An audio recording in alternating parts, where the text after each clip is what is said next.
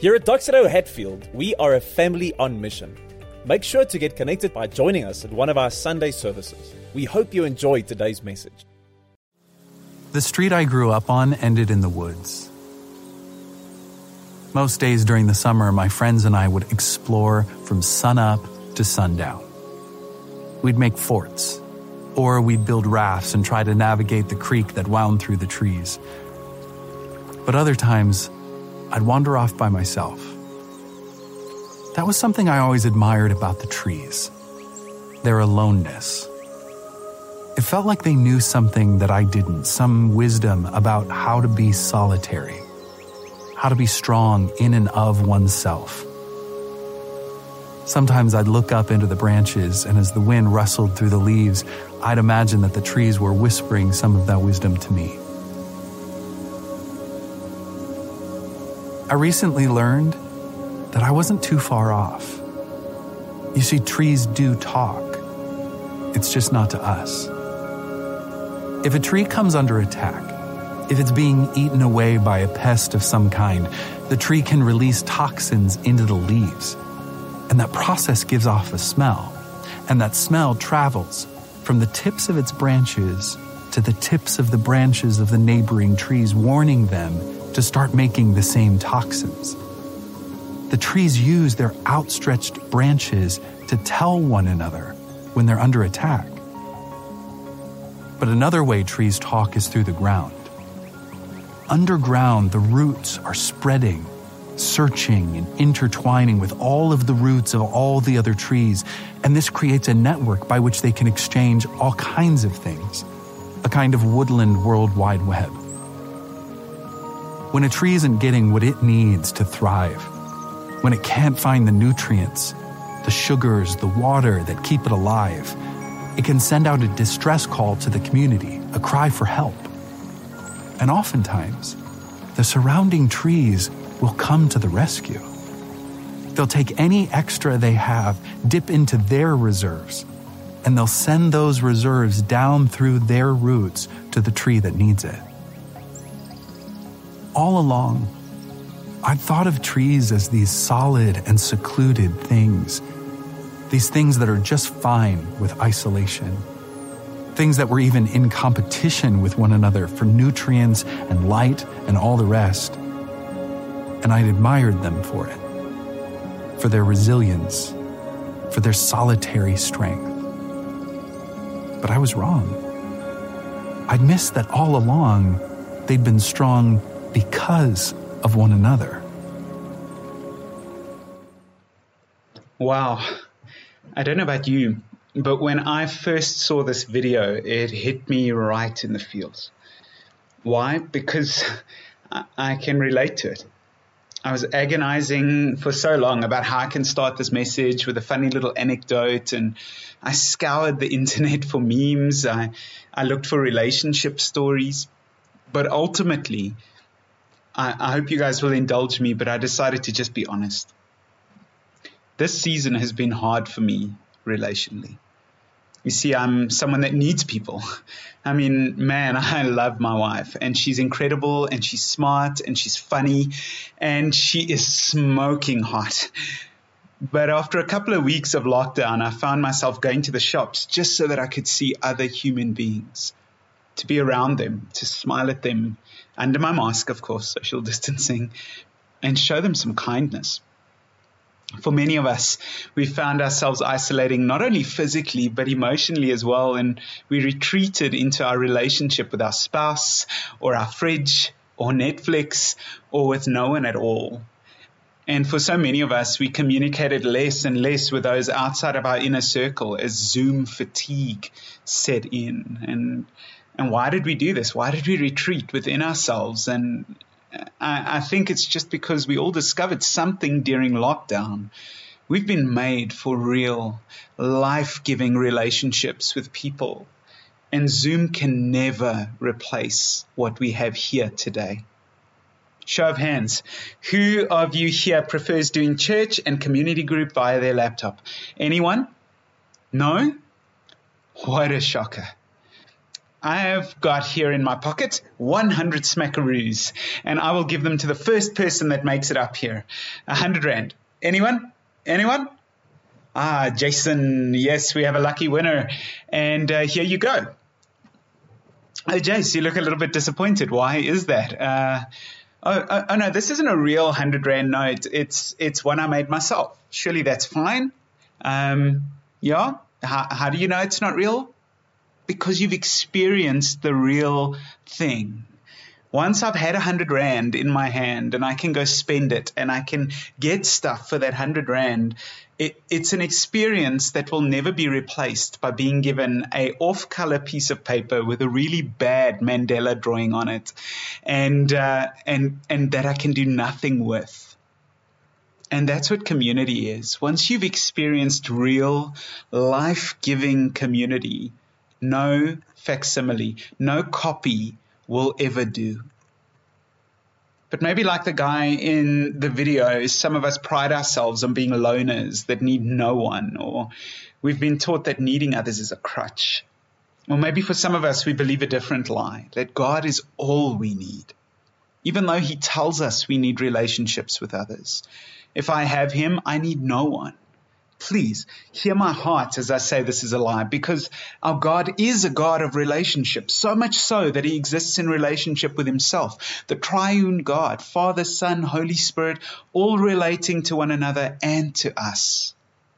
And God did not just create us for relationship with himself, but also for relationship with one another. This is evident as we hear in the greatest commandment in Matthew 22, Jesus commanding us to love with our everything, but also to love our neighbor as we love ourselves. And Jesus, the example of how God wants us to live, lived in close relationship with people. He loved them. He cried with them. He rejoiced with them, and he relied on them. And he calls us to do the same. And there's such a richness that comes from living in community with others that we can find nowhere else. We see a glimpse of this in the Garden of Gethsemane as Jesus goes to pray. He takes 3 of the disciples with him, and he's filled with anxiety for what is to come as he heads to the cross to be crucified. And if Jesus, being fully God, recognized that he needed friends in that moment, who are we to think that we don't need community as we walk through the valleys of life? And not only that, but even if we feel we don't need community, what if the community needs us? One of the buzzwords of 2020 was this term self-care. And don't get me wrong, I believe self-care is incredibly important. And I'm constantly encouraging people to rest and look after themselves. But I also believe that there's a line we sometimes cross where self-care becomes selfishness. When we care so much for ourselves that no one else matters, when we forget that we were created to enrich the lives of those around us, that is a problem. You see, the best self-care that can possibly happens when we love ourselves so that we can be the best us for the sake of the world, for the sake of others. The best self-care is self-care with a purpose tied to a mission. I'll say that again. The best self-care is self-care with a purpose tied to a mission. And just like self-care taken too far is a problem, thinking too little of ourselves is also a problem. Maybe the enemy has us believing that what you feel and what you need doesn't matter, that no one loves you, that no one cares about your hurts, and that you're unworthy of quality, God-ordained relationships. And sometimes one of the most powerful ways we can serve others is to allow them to walk a road with us through our pain. Not only are they able to serve God by doing so, but we're better for it. God never intended for us to become hollowed out, broken, burnt, and rotting trees. No good to him or to those around us. When we heal, when we allow others to support us as we walk out of pain and into wholeness, the body becomes stronger. We need people, and people need us. So let's turn to Colossians and take some stock, shall we? This whole term, taking stock, is such a funny one because for some people they've never taken stock in their lives. But maybe for some of you, raise a hand if you've ever had to take stock and you've had to actually go count, in a store, what stock is missing, what's not there, what is there. But the funny thing about taking stock is that it shows us what's been stolen from us. It shows us what's been taken. And it shows us where we can start fresh from. So in this letter to the church in Colossae, we see Paul addressing a few things. He addresses with them the falsehoods that they've been tempted to believe, one of these being polytheism, which is essentially that they were integrating other beliefs into their brand of Christianity. But what he encourages them to do most is don't dilute this Christian life, this Christian living with other things, but live out your new identity in Christ fully here and now. And throw off all those falsehoods and allow Christ to empower you to live as he's calling you to live. It's at this point that we pick up in chapter 3, verse 12 to 15 in a passage entitled The Christian Life. And it reads as follows. Therefore, as God's chosen ones, holy and dearly loved, put on compassion, kindness, humility, gentleness, and patience, bearing with one another and forgiving one another if anyone has a grievance against another. Just as the Lord has forgiven you, so you are also to forgive. Above all, put on love, which is the perfect bond of unity, and let the peace of Christ, to which you were also called in one body, rule your hearts. This passage reveals to us what healthy Christian relationships look like. Compassionate, kind, gentle, humble, patient, forgiving, and loving. So can I pray for us at this point? And no, we're not ending yet. But it's just a prayer for the Holy Spirit to come and reveal to us which of these areas do we need to work on. So Lord, we come to you this morning and I just want to ask God that you would come and work in our hearts. Would you come and reveal to us as we just speak through these concepts of compassion and kindness and gentleness, humility, patience. As we speak through these areas, would you come and would you reveal which of these aspects we can work on in our relationships?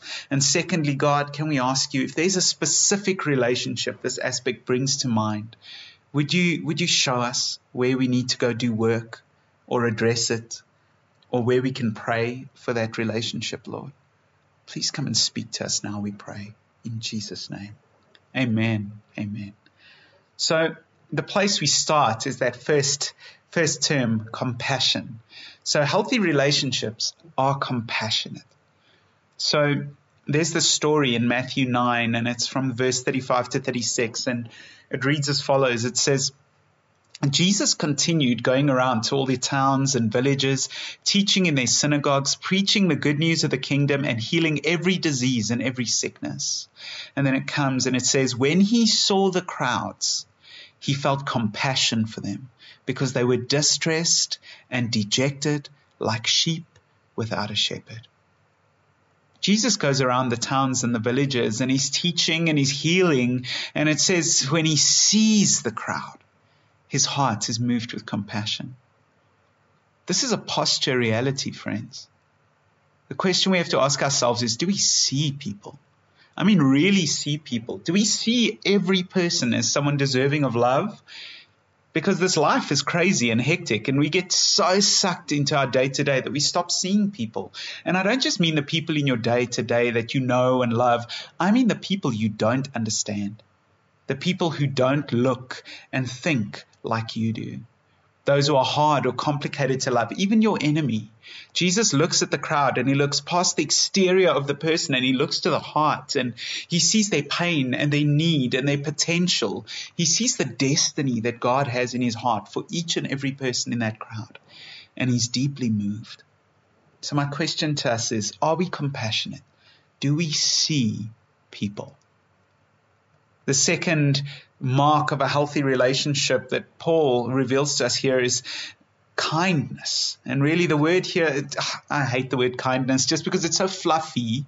It's such a soft and fuzzy concept. So I looked it up in the Greek, and the Greek word here is chrestos. And this word means fit for use or useful. I can be in your life, but I can still not bring any value to it. Or I can choose to be someone who encourages you, tells the truth when it's needed, brings value to your life because I'm in it. I've got an overwhelming number of superficial relationships in my life, the high-buy kind of relationship. And don't get me wrong, some relationships will always be those kinds of relationships. And unless Jesus tells me to, I'm never going to ask my dental hygienist about the deep mysteries buried within our heart. But if all my relationships look this way, I've got to start asking myself, why? What am I afraid of? Am I afraid to open myself up to others? Have I been hurt? Or do I believe the lie that I'm not worth knowing? There's something beautiful that happens when we become vulnerable before God and one another in this place. As community groups share their hearts with one another and truly hear one another, we sharpen one another. We do this by showing genuine care for one another, building each other up, and enjoying life together. Thirdly, Paul says that healthy relationships are humble. Philippians 2 verse 3-4 says, "Do nothing out of selfish ambition or vain conceit, but in humility consider others as more important than yourselves. Everyone should look not only to his own interests, but rather to the interests of others." Let's be honest, as I consider my behavior during this past season, I have to say that there were moments when God was calling me to consider others over my own selfish interests, and I didn't. It was very hard for me not to cocoon in my home and shy away from community. But somebody shared an interesting statement with me the other day, and they said, the higher our level of self-focus, the lower our level of intimacy. And this is exactly what I experienced in this past season. I've got a selfish heart. And if I don't submit that heart to God, I'll always choose myself over other people. So where would you rate on the self-focus intimacy scale? Before moving on, let me just say this. Humility does not negate your own worth. You are incredible and worthy. You are someone every other person in this room can learn from, benefit from, give love to, grow with, and do life with. Humility is not about saying you are worthless. It's about saying you have worth, but so does every other person in this room. And it's about asking, how can I enrich their lives, and how can they enrich mine? Fourthly, healthy relationships are gentle. Maya and I were watching a sitcom the other night, and in this one episode, this couple are having a fight, and it's quite funny. It's their first fight, and the guy comes to the girl and says, "Well, I guess this means our relationship is over." And the girl laughs at him and says, "Don't be silly. If you break up every time you have a fight in a relationship, your relationships won't last very long." Only to realize that the guy has never had a long-term relationship. Relationships, good, quality relationships, will ultimately always have some conflict in them. But it's how we handle the conflict and the confrontation that will determine whether the relationship ends or whether it actually ends up making the relationship stronger. There's this beautiful story in John 4 of Jesus' interaction with a Samaritan woman. And Jesus meets her and he speaks to her and he lovingly confronts her, and he's both truthful and gentle. I was deeply disappointed by relationships during this lockdown period, and I undoubtedly disappointed others with how I handled myself in relationship. The question is, how do we handle disagreements in this body? Do we bury them? Do we go moan to someone? Do we gossip? Do we get angry or bitter? Do we quickly sort it out with the other person? True gentleness, truth tempered by love, has the capacity to rebuild and to restore. The fifth point that Paul makes is he says healthy relationships are patient. This means bearing one another's burdens and realizing we don't have it all figured out. Maya and I have third-hand couches at home, and they've had two homes before coming into ours, and I've had them for about 13 or so years, and they had holes in them. The fabric was torn, the feet were missing, and one of the armrests had broken off. And recently we made the decision to have them covered. And why? Because we love the shape and the look of them. But then we had a few choices to make. We chose our material, but then came the big question. Do we want spill-resistant coating on the material or not? It's more expensive, but we could choose to think that no one will ever spill anything on our new couches, or we could spill-proof our couches. Sometimes the best thing we can do as we form relationships is to accept that spills will happen. That's what bearing with one another means. Often our expectation will determine our response. Am I expecting people in this church to be perfect? Am I expecting them to never make a mistake or to hurt me? I hope not. Because in this space, we will spill, but we will address it in love. We'll bear with one another and we will gently address it, because that is what family does. Sixthly, healthy relationships forgive. This goes hand in hand with point 5. It's one thing to be patient with someone. It's another thing to live our lives as lightly as possible and with as little luggage as possible. 1 John 4 verse 20 says, "Whoever claims to love God yet hates a brother or sister is a liar. For whoever does not love their brother and sister whom they have seen cannot love God whom they've not seen." We cannot claim to love God and harbor hatred in our heart towards others. God wants all of us, every part, and ultimately we will have to allow him to come and heal even the most painful parts of our lives. I say this to you today as someone who's currently not speaking to his brother. We had some things to work through. I've had to forgive some things that have happened, and I've reached out and I'm trusting God for a reconciliation in our relationship. Forgiving does not mean that the other person has to respond or even behave in a certain way, but it means setting ourselves free from the prison of holding on to the hurt, the bitterness, and the anger that holds us hostage. For now, I can pray, but my responsibility in this is this. Number 1, I need to submit my unforgiveness to God. Number 2, I need to stop waiting for the other person to bridge the gap or make the first move, or even for them to change. Number 3, I can pray for those who've hurt me. And number 4, I can reconcile as far as I am able. I just felt at this point, it's very important to say it is possible for me to forgive someone, but at the same time, no longer be in a relationship with them. We're not called to stay in abusive relationships with people who don't respect healthy boundaries, but these decisions should be made with God and in counsel with other believers we know and trust. We're not always the best judges of what constitutes a healthy boundary. Finally, friends, healthy relationships have Christ at the center. I cannot do any of these things we've just spoken about without Jesus. I started by saying God is a God of relationships. So why would I propose to think I can make a relationship work without him in it? When I invite God in to become a part of how I love my wife, my family, my friends, my neighbor, the stranger, and every other believer in this church, then I truly start to live in the fullness of relationship that God has invited me into. So as we conclude this morning, I'd like us to watch the end of that clip we started with. And as you do, I want you to ask yourself some questions. Have I been keeping my heart from the other people in this room, from my community group, from the other people in my life? Have I robbed them of the joy of knowing all of me, of loving me, of doing life with me? Have I robbed myself of the richness of life done in community, of life lived in the way Jesus intended all along? And friends, if the answer is yes to any of these, will you commit with me to do something about it in the coming week? Let's watch that clip together.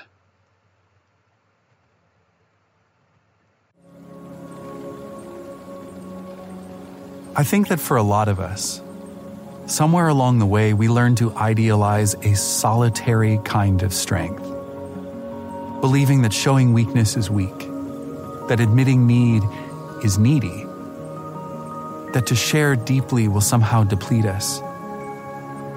But in our recent season of isolation, I feel like a lot of us are discovering that what we've idealized all along isn't true. We are not better off alone. I've had some days recently when it has felt like I have been under attack, when it feels like bad news is eating away at me. And it's when I've reached out, when I've passed on what I'm experiencing and feeling and learning, that I've found the strength to be able to combat it.